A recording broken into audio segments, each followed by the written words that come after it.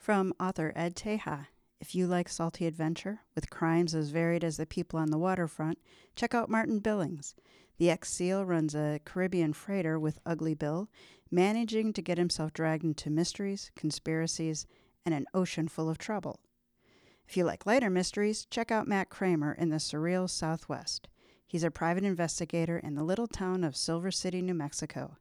As one reviewer said about an impossible abduction, missing people, aliens, witches, shaman, and ravens, all rolled into one weirdly comical, fast-moving novel. Links to both novels are on the podcast site.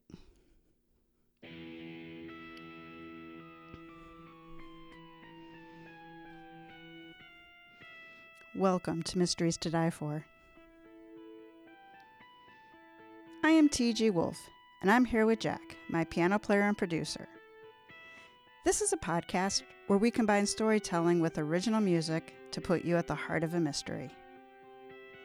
Some episodes are original stories, and others will be classics that help shape the mystery genre we know today. All are structured to challenge you to be the detective to the solution.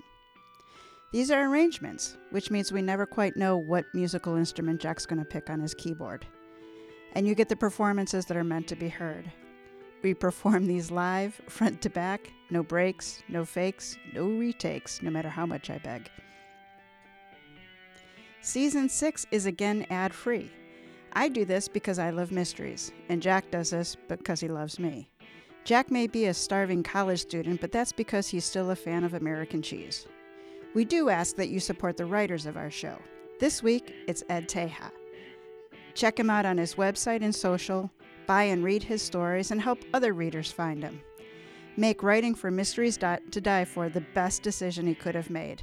And in your review, tell him Tina and Jack said hi. So this is Season 6, Things That Go Jack in the Night.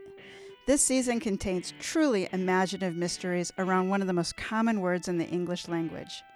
From the brandy distilled from hard cider known as Applejack, to that nefarious one-eyed Jack, to the animals, vegetables, fruits, tools, weapons, and slang, the way the word Jack is used in the English language is truly unique, inventive, and, well, too numerous for me to count. And yes, it's also the name of my piano player and producer. For episode 4, Jack Be Nimble is the featured Jack. This is The Death That Jack Died by Ed Teja.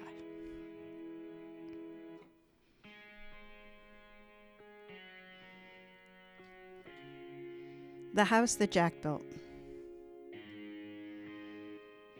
I drove the patrol car along the narrow, winding road that leads up the western slope of Treasure Mountain. It's a beautiful area north of Silver City, New Mexico.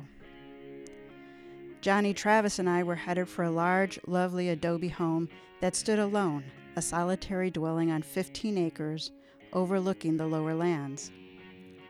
Without being told, Johnny circled around to cover me as I knocked on the door. "Sheriff's Department," I called out. When a thin, blonde, pale woman opened the door, I showed her my badge. "Deputy Amanda Thomas," I said, and then I nodded to Johnny. "This is Deputy Travis." Her vacant stare told me it wasn't registering. "We're answering a 911 call." "Yes," she said, blinking at me. She nodded and opened the door wide. "Is this your house?" I asked, as we entered an entryway large enough to hold a mobile home I live in. She shook her head. "I live here, but this was the house, Jack's house, the home that Jack bought." "Jack?" Johnny asked. He already had his notebook out. "All Jack of all trades," she said, suggesting I should know what the hell she was talking about. The name meant nothing to me. A brief glance at Johnny told me he didn't have a clue either. "I'm Zelda Evans," the blonde said, holding up his cell phone and wiggling it so I'd be sure to see. "I made the call. The body is this way." I knew we'd get to the name soon enough. Johnny and I followed her through into a great room, which is what they call the pointlessly gargantuan living rooms the rich folks out here go for. The floor was saltillo tile, and the ceiling was about 40 feet high. Inside the room, she pointed to a large fireplace built into the wall. There was no fire burning, but a crumpled form hung awkwardly over the head of a large ceramic cow standing next to the fireplace. It looked as if the body had been carefully draped there, except that the man was impaled on one twisted horn. A pool of blood covered the floor. Johnny darted over and checked for a pulse, but shook his head. "The body is cold," he said. "That's why I called," she said. "This is Jack?" I asked. She nodded. "That's how everyone knows him." She stared into the distance. I had to pull her attention back.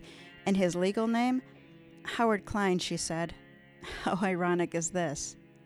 I didn't follow. "Ironic?" I asked. Oh, she was on the edge. "This is his corpse, all shaven and shorn, impaled on the cow with a crumpled horn." Then she stared at me, eyes wide.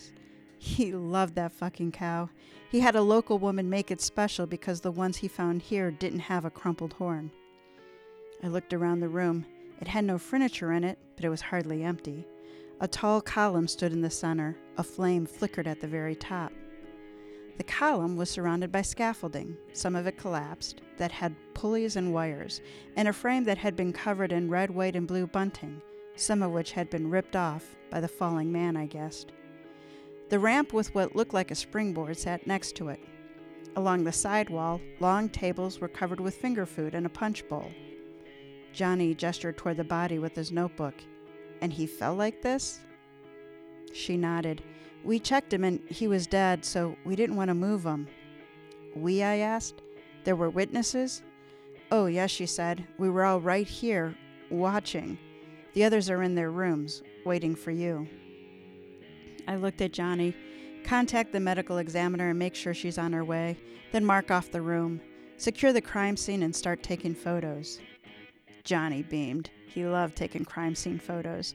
As he got out his phone, I took Zelda aside into the sitting area. "All this stuff," I nodded at the tables.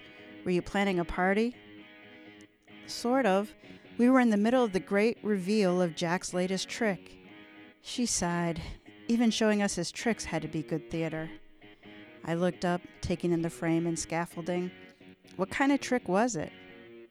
Her smile was strange. Jack Be Nimble, Jack Be Quick was supposed to jump over the candlestick. Her voice was sing-songy. "Well, he did jump over it. That part worked." "Jumped over what?" I asked. She pointed to the center of the room. "That tower is his prototype of a candlestick." She shook her head. "The others would have to come up with a way to make it look real, if huge." I looked up and up. "And he jumped over it?" "Nearly," she said, pointing to the flame. "The vault went well, and he did a nice somersault through the flame." Then her finger pointed at the square device on the floor that looked like an industrial-strength air mattress. Something went wrong. He was supposed to land on that crash pad, not his beloved cow. "He missed?" I asked. "Something seemed to catch him and twist him in the air. It fucked the trajectory." She rubbed her face. "Poor Jack would appreciate that even his failure was dramatic. He liked the big close." I was trying to imagine it. "So a group of people watched Jack fly through the air and land here." She nodded. "On the cow with the crumpled horn." I was getting tired of the nursery rhyme already. "What happened next?" I asked. "Carl, he's Jack's brother, ran over to him. He said he was dead and he told me to call 911. He thought we should all go to our rooms and wait for the police, and here you are." "Who else is here?" I asked, ready to take down names. "The people who turn a trick into production," she said. "Everyone who needed to see the new stunt and help finish it. Jack gets an idea for a trick and develops it, just the mechanics of the centerpiece stunt. The others make it a show." "I'm afraid it isn't clear," I said. She nodded. "Well, there's Millie. She's a scriptwriter. She has to come up with the story. Carl and his wife Sandra, they work with Billy. They design the set and create the other stunts." "These people are all here?" I asked. And when she nodded, I said, "Are there any servants?" "No," she said. "Jack sent them home the day before yesterday, with pay. He didn't want anyone seeing the stunt during the reveal." Her eyes drifted into the room where Johnny was shooting photos of everything. I brought her focus back to me. "Have you lived here long?" She sighed. Jack moved us here from New York a little over a year ago. Seems like forever. I heard what she didn't say. You miss the city? She nodded. Well, this is an impressive house, I said. Zelda Evans flashed a grin as if she were starting to wake up, getting a grip on things. She raised an eyebrow. It has to be. It's the house that Jack bought. Again, the suggestion that I should know something I didn't. And he did stunts for a living? Her eyebrows rose. You don't know? I shook my head. Jack would be crushed. Deputy, you are in the home of the famous all Jacks of all trades. Jack put on lavish productions for the parties of the rich and spoiled children all over the world. Private shows at the home of billionaires, Saudi princes. This was supposed to be for an Italian industrialist in a few months. A world away from Silver City, New Mexico, I thought. What kind of productions? Well, a complete show centered around a theme trick based on a fairy tale and nursery rhymes. Big, lavish productions. She waved her hand back toward the tower. This one, when fleshed out, would fill the courtyard of a villa. Jack became famous with a 2-story stage he created for his version, and his and Millie's, of Jack and the Beanstalk. The upper floor was the giant's realm, and the beanstalk, well, it was amazing. Whatever the rich and famous will pay for. I looked it over again. So he made a lot of money? She waved her hands. More than he needed, and he bought this. You don't care for it, I asked her. She snorted. It's in the middle of nowhere, and it fits in perfectly with its surroundings. Big space, big production. It made me wonder. You have a large crew? Her smile was thin and tight-lipped. 4 people, plus Jack and me. All I do is admire his work. Then she laughed. Not that his work wasn't brilliant. He was a global phenomenon. At the peak of his success, he moved to rural New Mexico, I asked. As much as I loved the state, it wasn't a place the famous would pick for staying connected with the rich and famous. She laughed, and it had a hollow sound. Doesn't make a lick of sense, does it? It made me the maiden all forlorn. She smiled wistfully. Jack's words. Of course they were.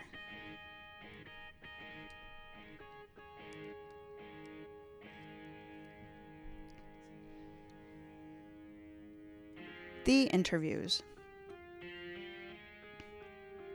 Jack's brother, Carl Klein, was an athletic and muscular man with a compact build. He had a cheerful face, not that he seemed pleased about his brother dying, but he seemed the irrepressible sort. I understand you work closely with Jack, I asked him. All my life, he said. My brother had a dream for us both. We started doing stunts together in school and then for movies. When he got the Jack and the Beanstalk idea, he asked me to help out.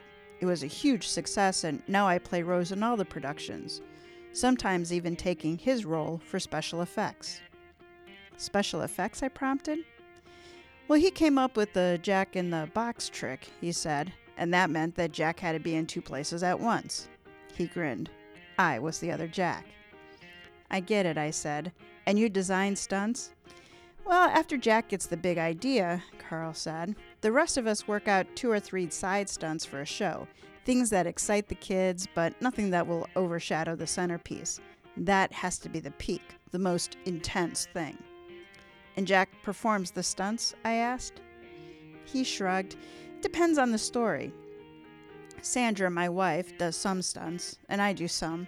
Jack, he does the high-profile ones. I nodded, following. Because it's more dangerous? Carl laughed. It looks dangerous, but we emphasize that idea. But in truth, the little stunts are trickier and often more dangerous. They just don't look as spectacular. His face said it was all in a day's work. Do you know how this trick was supposed to work? I asked. The one that killed Jack. He shook his head. Jack tends to be secretive. He likes springing the tricks on us as much as he does the reaction he gets the first time an audience sees it. But I can make a good guess.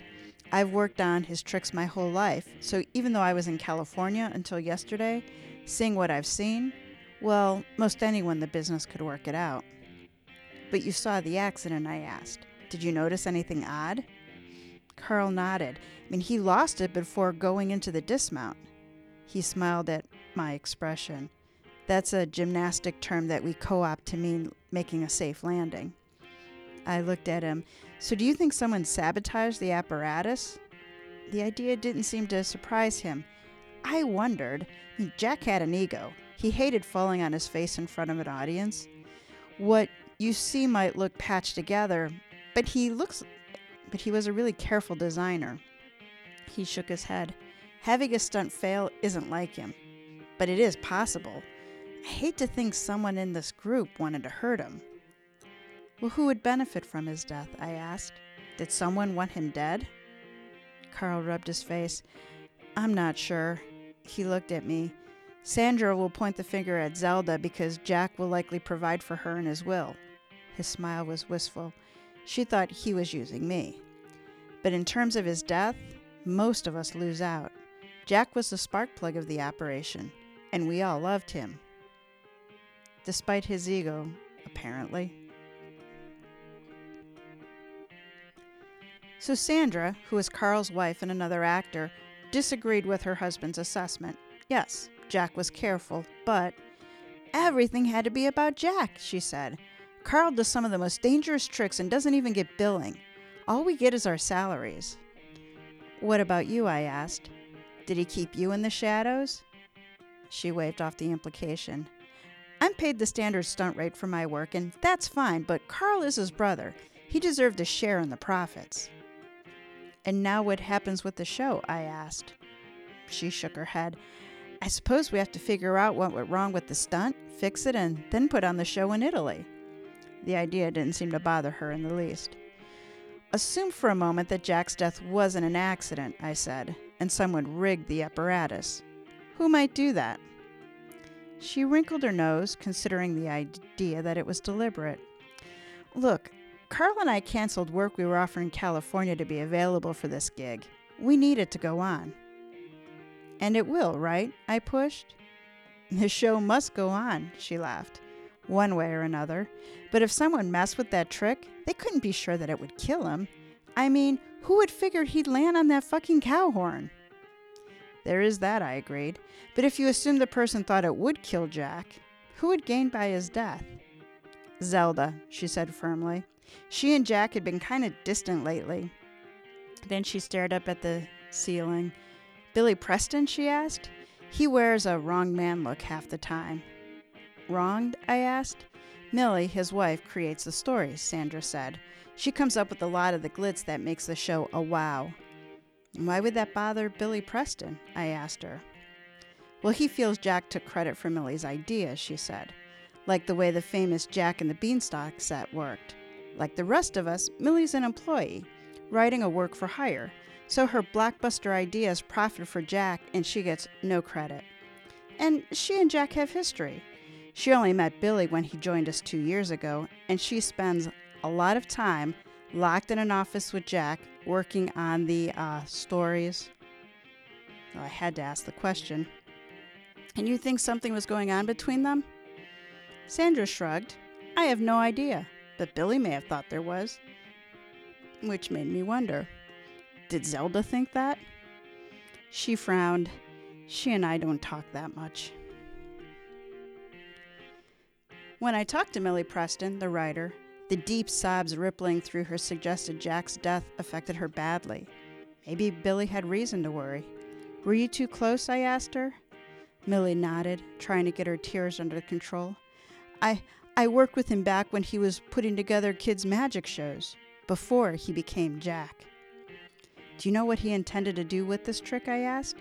What is the point of it? A faint smile appeared. Jack asked me to read the Jack be nimble, Jack be quick rhyme. He was thinking of a story where something is chasing Jack and he grabs a skateboard and barrels down a circular ramp. He does a couple of stunts, gymnastic things, and then picks up speed. The ramp lofts him into the air. He dumps the skateboard and vaults the candlestick doing a somersault. After seeing the apparatus, I could picture the stunt. And you had to make that into a story. She blew her nose and nodded. I mean, a simple one. Figure out how he antagonized a wolf or something and then come up with a suitable wrap-up. It sounded wild. Was that the usual process? She almost laughed, but a sob cut it off. Normal isn't a word I associate with Jack. That was what made working with him so exciting. Every time he got an idea, or I got one, or he bought one from a local act, we approached our production differently. The only real constant was that we tried to get the name Jack in it somehow. And that was your job, I asked. We both did it, she said, and the more Jacks, the better. A laugh did escape this time. He was so happy when I came up with the modification of the standard conjure trick, where he stomped on a jackfruit with jack boots and then put the mess on a platform that he raised to the ceiling with the hydraulic jack, and poof, it was whole again. I must have missed that one, I said. She nodded, tears flowing once again. It wasn't as widely appreciated as we'd hoped.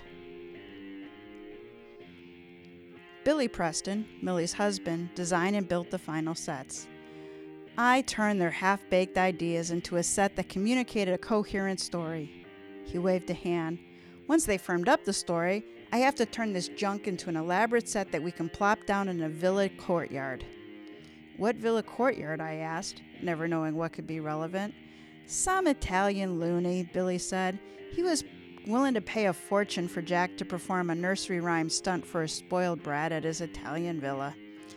Yeah, Billy sounded like the disgruntled man Sandra made him out to be. You like the work? I asked. Yeah, I do, he said, words and tones mismatched. I sensed that while that might be true, it wasn't the whole story. Did Jack have any enemies? Billy smiled. An arrogant bastard like that always does, but I can't think of anyone in particular. What about you? I asked. I understand he spent a lot of hours with your wife on scripts. Did that bother you? They'd been working that way long before I came along, he said. It was part of the package. I studied his face and then asked, do you think there was more to their relationship than work? At my question, Billy's eyes flared. Are you trying to make me think there was? I shook my head. I'm asking questions that your answers and your attitude make me think of, Mr. Preston. I'm not suggesting what you should think. The scowl that came over him cracked his face in a way that reminded me of dried arroyo. What I think is he didn't give Millie enough credit for her contributions. That's it. I didn't think she was having an affair with him. Fair enough, I told him.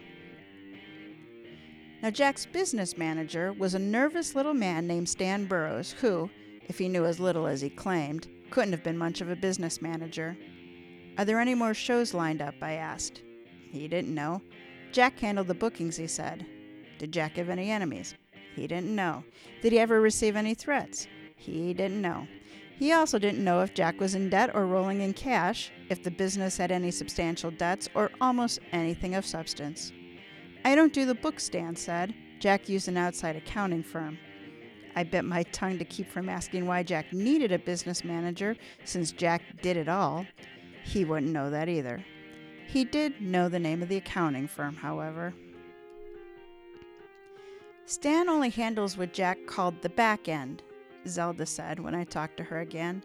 Jack found the gigs, usually at high-end cocktail parties. I don't get it, I said, so what did Stan do? The usual thing, she said, as if there was such a thing. He made sure the contracts were honored, and when advance money was to be paid, Stan set up the logistics, chartering planes and so on. When it was over, he made sure the client's people paid the balance. But a business manager, I asked?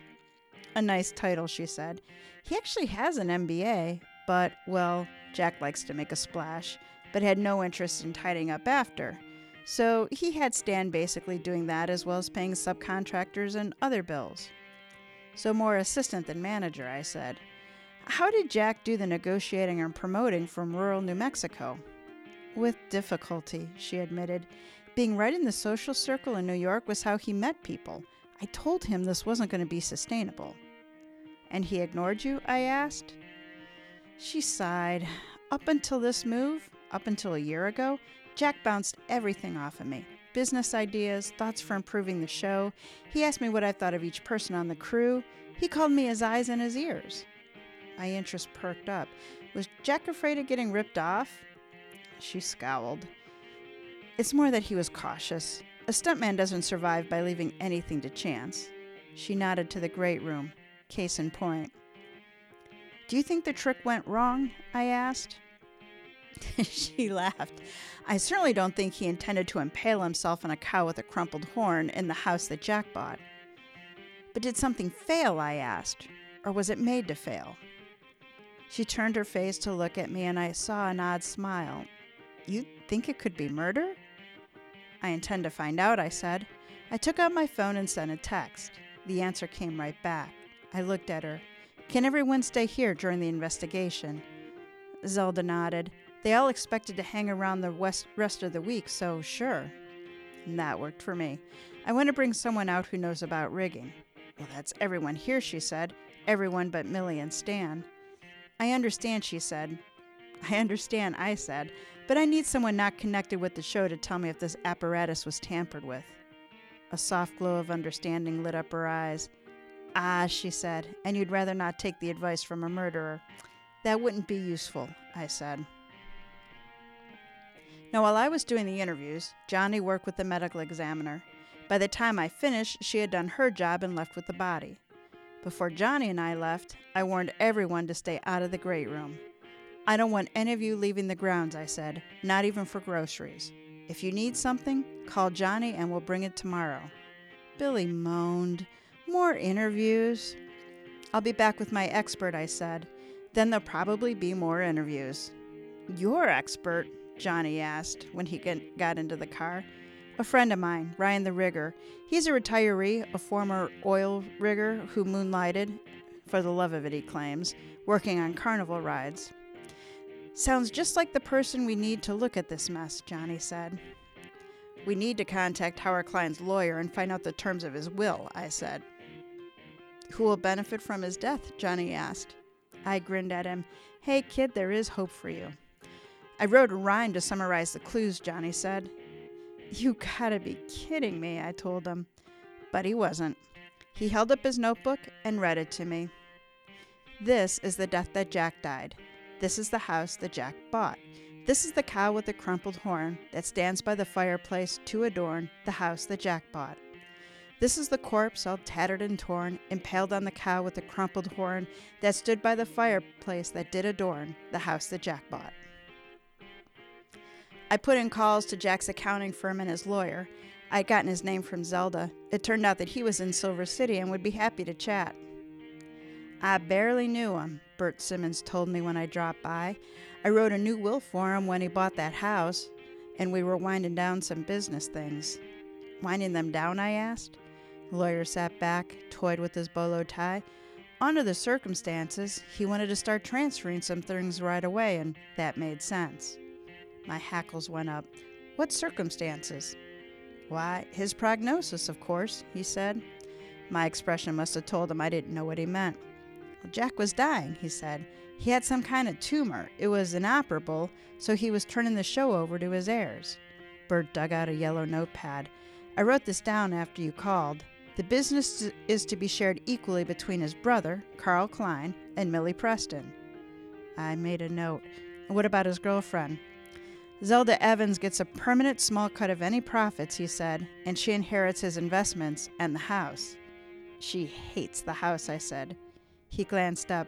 I mean his house in New York. He flipped pages. The one here goes to Millie Preston. Interesting, I thought. He was starting to transfer that now?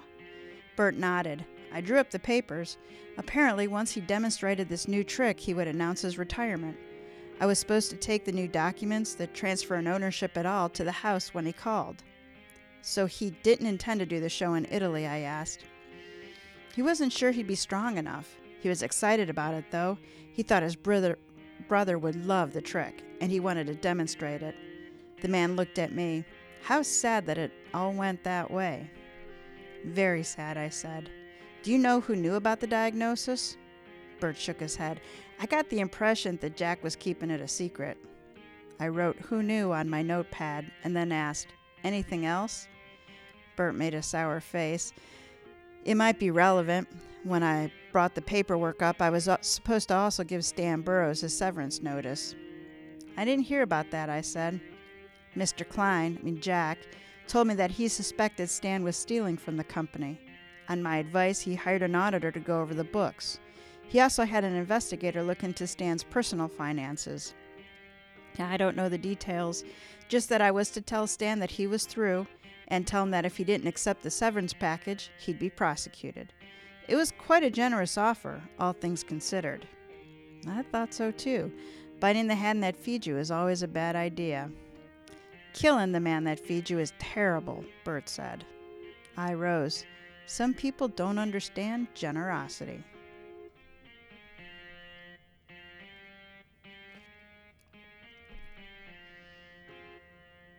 The trick that Jack built. When Johnny and I drove up to the house the next day, Rudy the rigger was with us. Johnny gave him the photos he'd taken of the crime scene, just in case anything had been altered while we were gone. When he saw the rig, well, Rudy's face lit up. "Wow," he said. While he methodically began examining the apparatus, Johnny and I talked to our witnesses again. This time, I wanted to know if anyone knew about Jack's illness. The news turned Zelda pale. Then anger came into her eyes. "Damn that man! Jack took several trips to Zurich a couple years ago. He said he was meeting with a prospective client, but he started having headaches. Bet he went to a clinic there." "He never said anything?" I asked. "Not a word," she practically hissed. "But that's when he got the idea to leave New York." "I could see that," I said, "but why here?" "For quiet, maybe?" She shook her head sadly. "Or maybe because he didn't want people who knew him well around all the time. They might notice." She laughed. "The stoic stuntman wouldn't want anyone fussing over him. Over his act or his performance, sure, but certainly not for having a terminal illness." "Did you know that Stan Burrows was about to be fired?" I asked. She smiled. "Was he? I'd been after Jack to dump him for some time." "Jack had proof he was stealing," I said, watching her reaction. "He has a gambling habit," she said resignedly. "I warned Jack." I nodded. According to his lawyer, Jack hired someone to verify it. "Well," she said, mollified, "it's nice to know he listened to some things I said. I wish he'd listened to me and not sold the house in New York." I decided that telling her he hadn't sold it would be left to the lawyer. "Do you think Stan suspected he was about to get the axe?" "No idea," she blinked. "That would be quite a motive to kill Jack, wouldn't it?" I thought it might qualify. Carl and Sandra claimed not to know Jack was sick either. "I knew my brother was having headaches," Carl said, but he said it was stress. "I wish he told us something," Sandra said, "especially if he planned to turn over the business to Carl." "Why is that?" I asked. Carl chuckled. "A competitor of his, Vaughn Enterprises, has been after me to go to work for them." "Were you interested?" I asked. "Hell no." He looked to his wife. "But Sandra has been hounding me to take the offer." "To hear him out, at least," she said. "But you didn't?" I asked. "No," he said. "I told him that I couldn't consider it, and besides, Jack made some noise about making changes, and he wouldn't tell me until after we saw the new trick, but he promised me I'd like the news." "He was always big on promises," Sandra said, rolling her eyes. Carl waved a hand. "Anyway, I told Vaughn that I needed to hear what Jack had in mind." "Would you consider the offer?" I pressed. He sighed. "I didn't want to, but if Jack wasn't reasonable, well, I promised Sandra I'd listen then. She's right that if Jack won't make me a part owner, I need to think about my future. I'd have to take an offer that would let me build equity or go back to working in the stunt union." "And I'd go with him," Sandra said, nodding emphatically. "It's high time Carl thought of himself, of us. A stuntman has a limited career and needs to prepare for the time when he can't do them anymore." "Tell us about Stan," Johnny suggested. "What sort of relationship did he have with Jack?" They looked at each other. "I never quite understood what he did," Carl said. "I was sure he never did much of anything," Sandra said. Billy Preston didn't show much of the reaction to the news, but it hit Millie hard. "Oh, that poor man," she said. "I thought there was more to the headaches than he let on." When she said that, the look on Billy's face told me that, despite the way he brushed off the idea, Billy wasn't thrilled by Millie's attachment to Jack. And when it came to Stan, they were in the dark. "We didn't have much to do with him," Billy said. "He issued the paychecks, but that was the only thing we dealt with him about." "And yet he was at this reveal," I pointed out. First time, Billy said. He said Jack insisted he be here for this one, and he didn't seem thrilled. Stan, looking sullen, admitted that he knew about Jack's illness. I wrote the checks to the clinics, he said. I made him tell me what those were about. Did you have anything to do with why you were here? I asked. Everyone thought that was unusual. Well, Jack said he was making changes and that this would be a good time to rethink the business structure, he said. Any idea what Jack was thinking of? I asked, fishing to see if he knew his head was on the chopping block. Well, no one knew, Stan said, but Jack had a couple of offers to buy out the act. Solid offers, I asked. Very. Stan lifted his chin, almost looking like a business manager. It's hard to put a value on a performance, but if Jack needed to step down, he could have done it in comfort. Johnny tapped his pen on his front teeth, an annoying habit. Is that what he decided to do? Sell out? He died before we talked, Stan said. So why would someone want to kill Jack? Johnny asked. Stan shrugged. If they heard he was thinking of selling the company, they might think it left them out with nothing. Cut out. Cut out, I asked. Anyone in particular? Well, I mean, if Jack sold, we'd all either have to work for the new owner or be unemployed, he reasoned. So, all of us. Fair enough, I said. And who benefits from Jack's death? Well, Carl's been waiting in the wings a long time, Stan said. He's loyal, but he thinks he'd be a better Jack. And so does Sandra.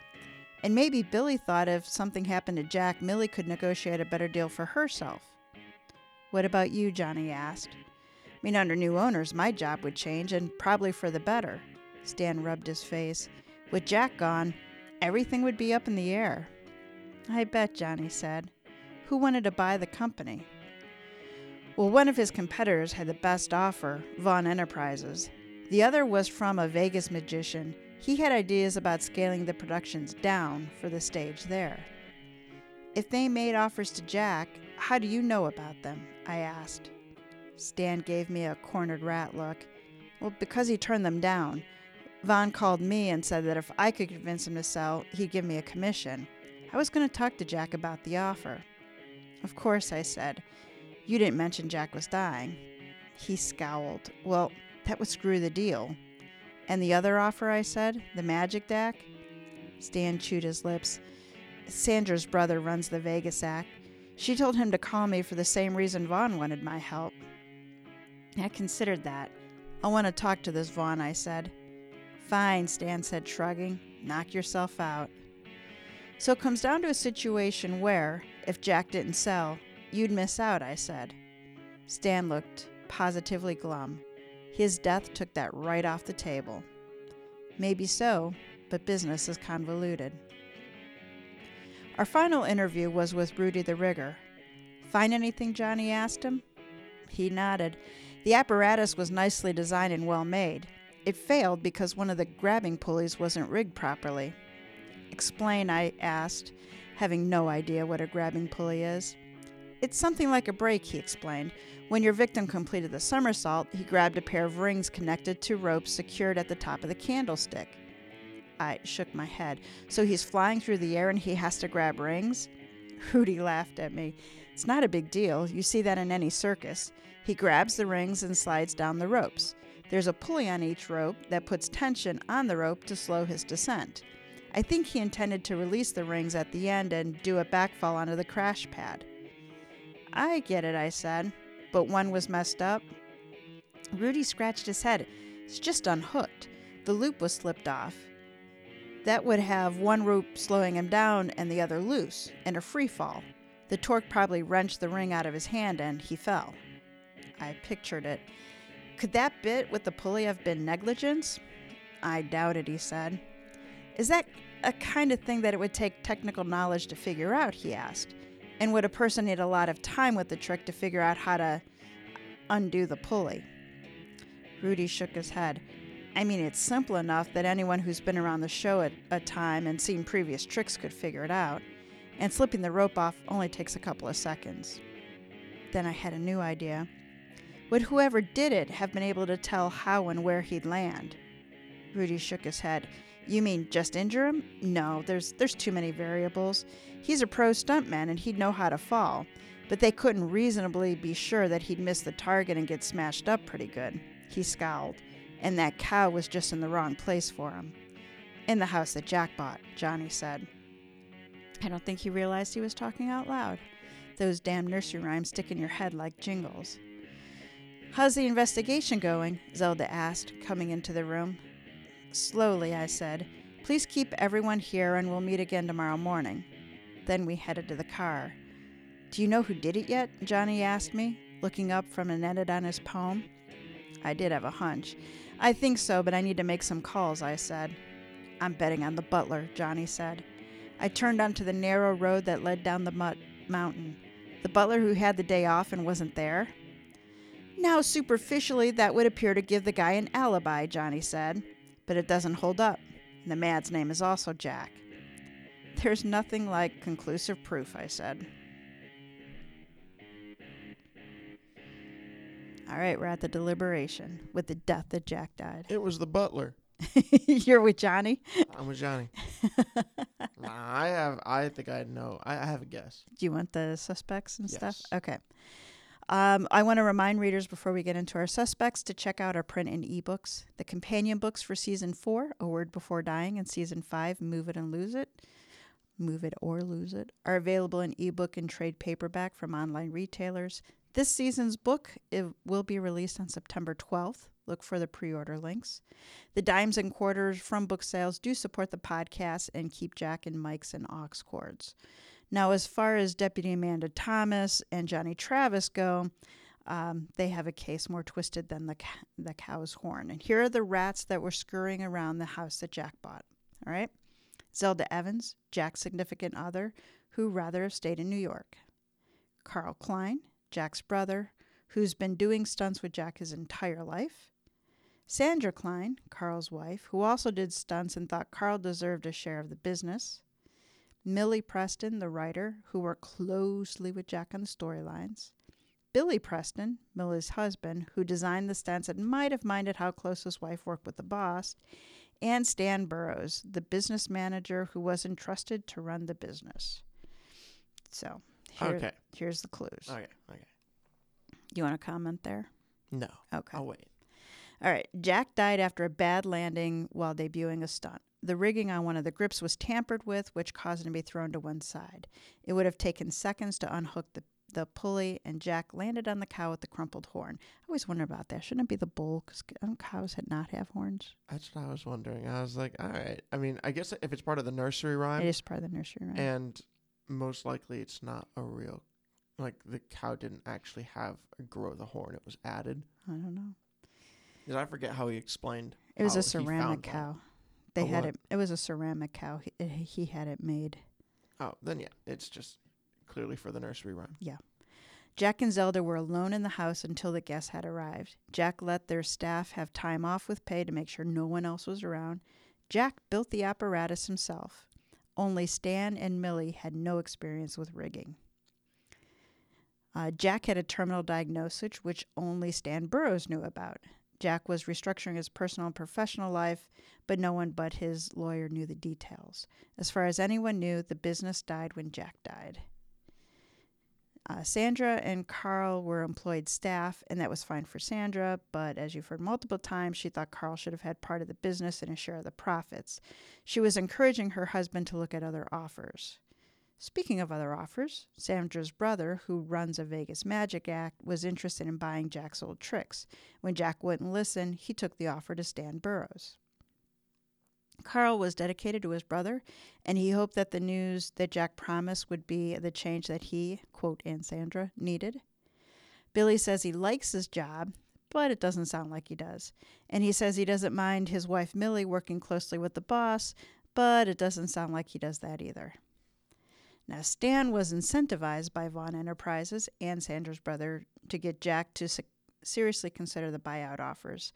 Stan was also suspected by his boss, and I think it was proven, of embezzling and was about to be fired. But he claims he never got the chance to talk to Jack about either items. So Johnny wrote a poem about it. You want to hear Johnny's poem? Yes. Again. This is the maiden all forlorn that lived in the house that Jack bought. that hated the cow with the crumpled horn, that impaled the corpse, that found the body, that called the cops, that investigated the corpse, that got impaled on the crumpled horn, that died in the house that Jack bought.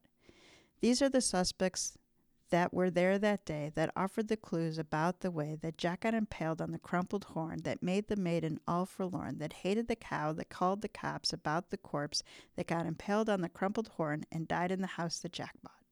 That's a pretty good one. So I had to go slow. Ed made me a tongue twister of a story. All right. So can you psychically tune into to author Ed Tejas' story here? Jacques Sandra. I think it's Sandra. Your money's on Sandra? My money's on Sandra. Okay. I think I always am hesitant on, like, I feel very confident, and then we go into the deliberation, and then you're like, all right, here's all this evidence, all of it, all 30 paragraphs of evidence against this character. And I'm like, that's too much evidence. It can't be them. So and when you kept talking about Sandra, I was like, it's too much. It's too much. It's too obvious. I refuse not to game this stupid podcast. I do it every time, and it works. It works sometimes, but I think it's Sandra. Some things threw me off in the deliberation, because she did not. If Sandra had known in any capacity that Carl would take over the business, I don't think she would be pushing for Carl to go with a different group. I agree. So nobody knew. Then why would she bother injuring him? Yeah, nobody knew but the lawyer that Jack was about to turn the company over to Millie and Carl. Yes. So the things that people know that they have to gain from it would simply be that the company would have to move on to someone new. Mm-hmm. And if maybe Sandra was like, okay, my husband isn't willing to move on, let's kill this guy so that he's willing to move on. Or maybe now her plan has changed into, she doesn't know yet that he's going to take over the business, but now he has incentive to leave. He doesn't have Jack there. And with Jack dead, if he didn't inherit the business, he might have been able to sort of buy it. Yeah. Or somehow take it over, even if he didn't formally buy it. I don't know how that works with a privately owned company. Yeah. It's clear that Carl didn't do it. I feel like he would not have bothered staying. He seems very loyal to his brother, and I don't think it's him. Millie, again, I just don't think she has it in her to kill him with this reaction she's having. Even if it is dramatized and fake, there's just not enough evidence as to why she would do it. Did I read it that badly that you thought it was fake? No. I'm saying if theoretically she's faking it all, and it's all just for her to get, away with it. Yeah. What would she be getting away with? What would she get out of it? Nothing. The husband or Billy, is he her husband or her boyfriend? Husband. It's not enough in my mind to have for this all this evidence that exists, all this stuff that's going to happen if Jack dies, and it's just to get him to stop maybe fooling around with his wife, and he's in clear denial about it, at least to other people. Maybe he accepted it with himself, but he won't tell other people. There's certainly tons of mysteries out there where jealousy drives murder. Yeah. But I agree with your thinking. It doesn't seem the forefront. That Millie and Jack were working together before ever Billy came into the picture. Yeah. And she fell for him, obviously, and then they got married. So, yeah. And if Jack did die, that would hurt it would hurt so much. Yeah. Zelda, I get that she's pissed off that she moved. That doesn't matter. That's it. That's the only thing she's kind of mad about, at him not listening to her. Mm-hmm. That's not enough to kill him. Again, there's just too much at stake. She could go and live her life in New York if she, I guess, wanted to. Maybe she feels isolated, but she's still going to go and tour and do everything with him. It doesn't seem like a good enough reason. It's also weird that he didn't tell was it his girlfriend or his wife? Girlfriend. That's a weird thing not to tell her. Especially before this, he's going to get in trouble for that. I think that if Zelda wanted to kill him, I think you're right that leaving him and going back would have been a more logical reaction if she was that unhappy living in New Mexico. Yeah. And to hurt him in such a big way, even saying that the person who did it didn't mean to kill him, mm-hmm. it almost makes less sense if they didn't mean to kill him because it was just to embarrass him. Yeah. It wouldn't have stopped anything. Yeah. So, and she didn't seem like she was that bitter against Jack. Oh, that brought me to the other point that I remembered and then forgot. I keep forgetting that they didn't mean to kill him. If Sandra injured Jack and not killed him, Carl would take over, and Carl would be the next big stuntman, and so he would be in the spotlight that she wanted him in. That Carl didn't seem. Carl was annoyed that he didn't get much recognition, but not as much as Sandra was, and Sandra's making like obvious moves to get him there. The other guy, was it Saul, the guy who was the manager who's about to get booted? Stan. Wow, I was off. Stan, again, just not enough. Yeah, he was about to get booted, but that's just like a minor thing. He didn't know about it. Even if he did, it doesn't seem like he was all that upset. He had, very little incentive still to injure him. Well, and he didn't understand the rigging from everything that the story tells us, so. Yeah, I'll pretend like they couldn't have figured that out. They could have. Okay. Like, they're around those kind of people. They could have figured it out. But also, what exposure has everybody had to this? Like, when would they have been able to go and do that? It would have had to been, I guess to that point, it might not have been really premeditated, because they're walking into his house not knowing that it's for, a big reveal, but not knowing what it is. I wonder if he, the author, will explain how she did it. Or, well, it might not have been her, but how the accused did it. Yeah. Anyway, I think it's Sandra. Everyone else seems slightly pissed off in their situation, but not enough to injure or kill someone. And even then, the crime of just injuring someone to move on and take over, it doesn't seem like that big of a deal until it turned to murder on accident. Right. So, yeah, I'm going with Sandra. All right. Let us know who you all think did it as we go into the reveal.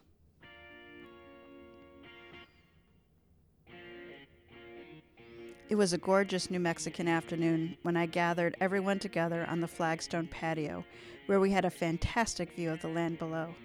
Everyone was there, sitting in plastic chairs, most of them with drinks. It looked like a party. To start with, I said, we are sure that Jack's death was not accidental, nor was it due to negligence. Murder, then? Zelda asked. The idea clearly hurt her. Who wanted to kill Jack? We'll get to that, I said. I can't say that his death was premeditated, but the stunt was rigged to fail. Whoever did that had to know that the inevitable result was that Jack would be seriously hurt or killed. I looked at Stan. One possibility is that the person wanted to prevent Jack from implementing his new business plan. New plan? Carl asked. You mean the changes he mentioned? Johnny nodded, and the reason for them. His illness, Carl said, slumping visibly. Johnny held up his notebook, and that reason was one that only Stan knew. I pointed at Stan. You knew that there was a reorganization and that Jack was dying. I'm guessing you suspected that Jack brought you in here to fire you. Stan groaned. No, he wouldn't do that to me. He would if he had proof that you've been stealing from the company, I said. And he did. That gives you a motive to kill. He could have had you prosecuted for stealing. But I don't know shit about how that stunt works, Stan said. I have no idea how to sabotage it. Apparently, the sabotage was pretty obvious and a simple thing, Johnny said. Rudy thinks it wouldn't take a rigger to work it out, and you have a general idea about how the tricks work. What is this reorganization you're talking about? Sandra asked. Jack owned it all. Wasn't that enough for him? That was going to be part of the reveal, I told them. Jack's illness was starting to affect him, but he loved this new trick and thought it would be incredible. That made this the perfect time to relaunch the company. That's bull, Sandra said, sounding snappy. I talked to him the other day and asked him to think about making some changes. I told him that Carl and I needed to plan our future, and he told me to stay out of his business. He said he would structure things the way he wanted them. He did have his own ideas, I said, and here's what we know. I looked at Johnny, giving him the floor. The lawyer drew up papers gifting Carl and Millie with his shares. They would split the company 50-50 if they would agree to give Zelda a perpetual profit-sharing deal. You gotta be killing! You gotta be kidding! Billy laughed up. Jack was giving them the company? I smiled, with some stipulations. They were supposed to agree to let him produce this last show with the understanding that he'd use it to introduce Carl as the new headliner, the new Jack. I looked at Sandra. When you talked to Vaughn and your brother about stealing Jack's cast and crew, you didn't know he'd be handing it to Carl, did you?" "Don't be absurd," she said. Carl glared at his wife. "What did you do, Sandra?" When she folded her arms and gave him a sullen look, I smiled, my sweetest smile. "I can tell you. She talked with Vaughn. When Stan told Sandra's brother that he wasn't the only interested party, it gave her an idea. Sandra called Vaughn and tried to work out her own deal." Sandra gave us a defiant look. "I told Vaughn that if Jack didn't win a cell, he didn't need Jack. All they needed was the trick in the production team." "And that's what you told Jack, isn't it?" I asked her. "When Jack told you to mind your own business, you threatened to take Carl and walk away." She looked startled. "I just told him that if he wouldn't give us a stake, other people would." Carl turned to face her. "Do you think I'd steal the trick from my brother and go with Vaughn?" Johnny stared at the fatal trick inside. "The thing is, if Sandra revealed the trick to his competitor before it was used, theft would be hard to prove," Johnny said. "And a trick similar to his would be enough, especially if she had all of Jack's staff." I nodded. "And she got Vaughn's people to agree in principle to the idea that if she could bring them the entire act, they would make her the new CEO of the company." "I could produce a better show than he could," she said, raising her chin. "But you knew Millie and Carl at least wouldn't go with you," I said. "Unless Jack was badly injured," Johnny pointed out. "He was, as Carl said, the spark plug of the operation. Everything would be in chaos. If he couldn't perform or help guide the development of the show, you had a chance to step up, to rally the others. You'd convince them that the best option was to go to work for Vaughn. Then you'd have Jack's resources to pull the show together and perform it on schedule, with you running things." "So this was the future for us you were talking about?" Carl asked his wife. Then he looked at me. "She was ramping up the pressure. She said she was just curious about what it would take to convince me that Jack was using me." "She asked me a similar question," Billy said. "Me too," Millie said. "She made it sound like she was just thinking out loud." "That's all it was," Sandra said, backpedaling. "I talked to Vaughn's people and I got the idea, but none of you wanted to stand up for yourselves. Not one of you would consider walking away." "But without Jack around," I said, "with his leadership gone, you'd fill the void by leading in a new direction." "If he was badly hurt," Millie said, "we wouldn't know where to turn. You used him."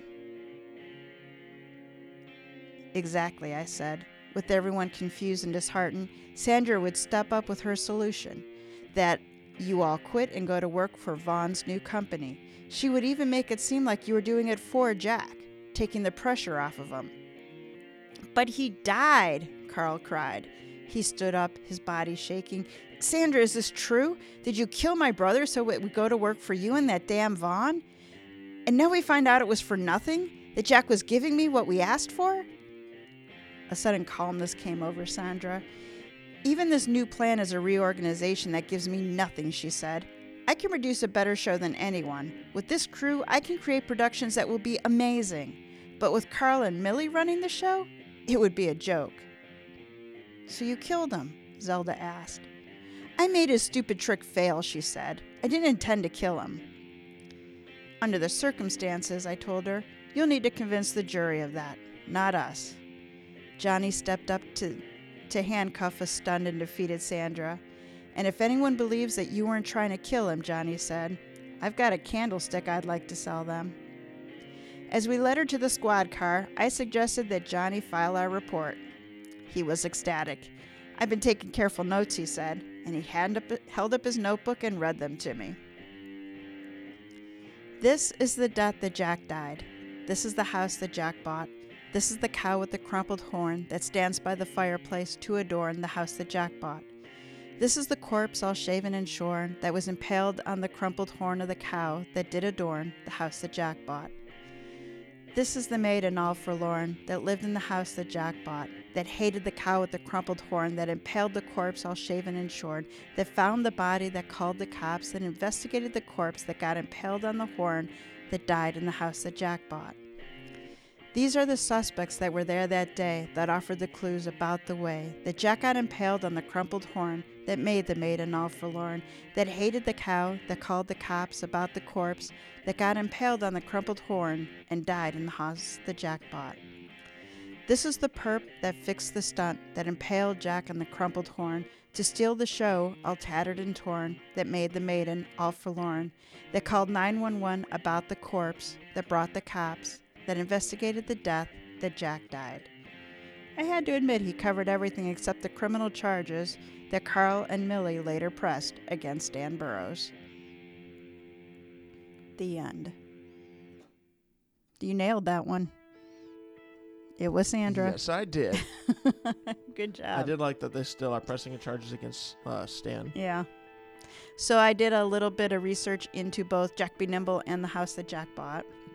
So the Jack Be Nimble rhyme was first recorded in a manuscript around 1815.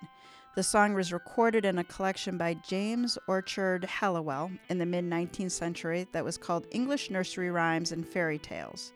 It seems that the rhyme had two inspirations. One was an English pirate from the late 1500s named Black Jack Smat, who lived in Jamaica in Port Royal.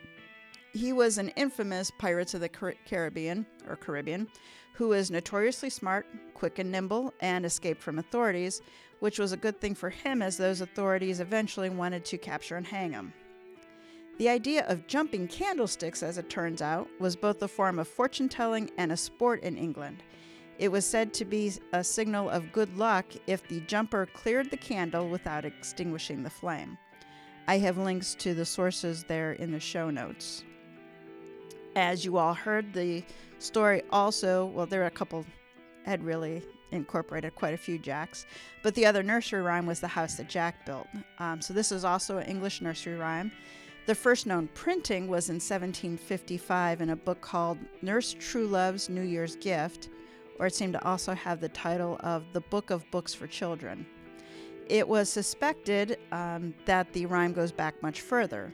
The same James Orchard Hallowell suggested that the reference in the rhyme, specifically to a priest being shaven and shorn, could date it back another 200 years. There are several variations on the poem, depending on the time and some local vernacular. But here is one verse. It's the last, so it's the fully built out one. This is the horse, the hound and the horn, that belonged to the farmer sowing his corn, that kept a cock that crowed in the morn, that woke the priest all shaven and shorn, that married the man all tattered and torn, that kissed the maiden all forlorn, that milked the cow with the crumpled horn, that tossed the dog, that worried the cat, that killed the rat, that ate the malt, that lay in the house that Jack built. As classic as the rhyme is, it's still being drawn into modern culture. The late, great Aretha Franklin put her spin on Jack in his house in 1968. She didn't write the song, she only performed it, but it's a pretty cool song. Metallica took it in a totally different direction in 1996. And then 3 films borrowed from the rhyme, and the most recent was a 2018 psychological horror film by Lars von Trier. It had 60 Rotten Tomatoes, with a consensus that said that the movie is hard to ignore and for many just as difficult to digest. Based on the description of it, it's not on my to-watch list. Links to all of those show notes, or all of those links, including Metallica, Aretha Franklin's performance, and the 2018 movie, are also in the show notes. So let's find out a little about today's author, Ed Teja. Ed is a writer, a poet, a musician, and a world traveler. His stories and poems are about the people and places he knows and the odd corners of the world that often disappear into the margins, and the amazing, often strange people he meets while moving between the cracks. Living as a boat bum in the Caribbean and on the Spanish Main, he earned his living playing blues in waterfront bars, working as a deckhand for charter skippers, and freelance writing. The life brought him into contact with quirky characters and developed his appreciation for twisted stories. I always love when we have Ed stories. They're always so just totally unexpected. And mystery lovers, have you heard of Mystery Rats Maze podcast? Recently found this one. It's done by Lori Lewis Ham and Kings River Life magazine. and it brings you short mystery stories and first chapter of mystery novels. So Lori's take on it's a little bit different than ours. She does more traditional short stories. The first chapters are similar to what we do on Toe Tags, so I've really enjoyed some very cool stories there. And some writers on Mysteries to Die For also write for Mystery Rats Maze. So definitely check it out. Her stories are read by local actors, which gives it a totally different feel than what we do. To listen to the episodes and subscribe to the podcast, you can go to mysteryratsmaze.podbean.com. I'll put all those links in the show notes, but check them out. And now we're ready to wrap it up. Please do support our show by subscribing and telling a mystery lover about us, giving us a 5-star review, and check out our website, tgwolf.com, that's with 2 F's, /podcast, for links to the season's authors. Mysteries to Die For is hosted by T.G. Wolf and Jack Wolf. The Death That Jack Died was written by Ed Teja. Music and production are by Jack Wolf. Episode art is by T.G. Wolf. Join us next week for a Toe Tag. That's the first chapter of a fresh release in the mystery, thriller, or crime genre. And then be back in 2 weeks for episode 5, One-Eyed Jack and the Suicide King by Erica Obey. All right, Jack, take us out.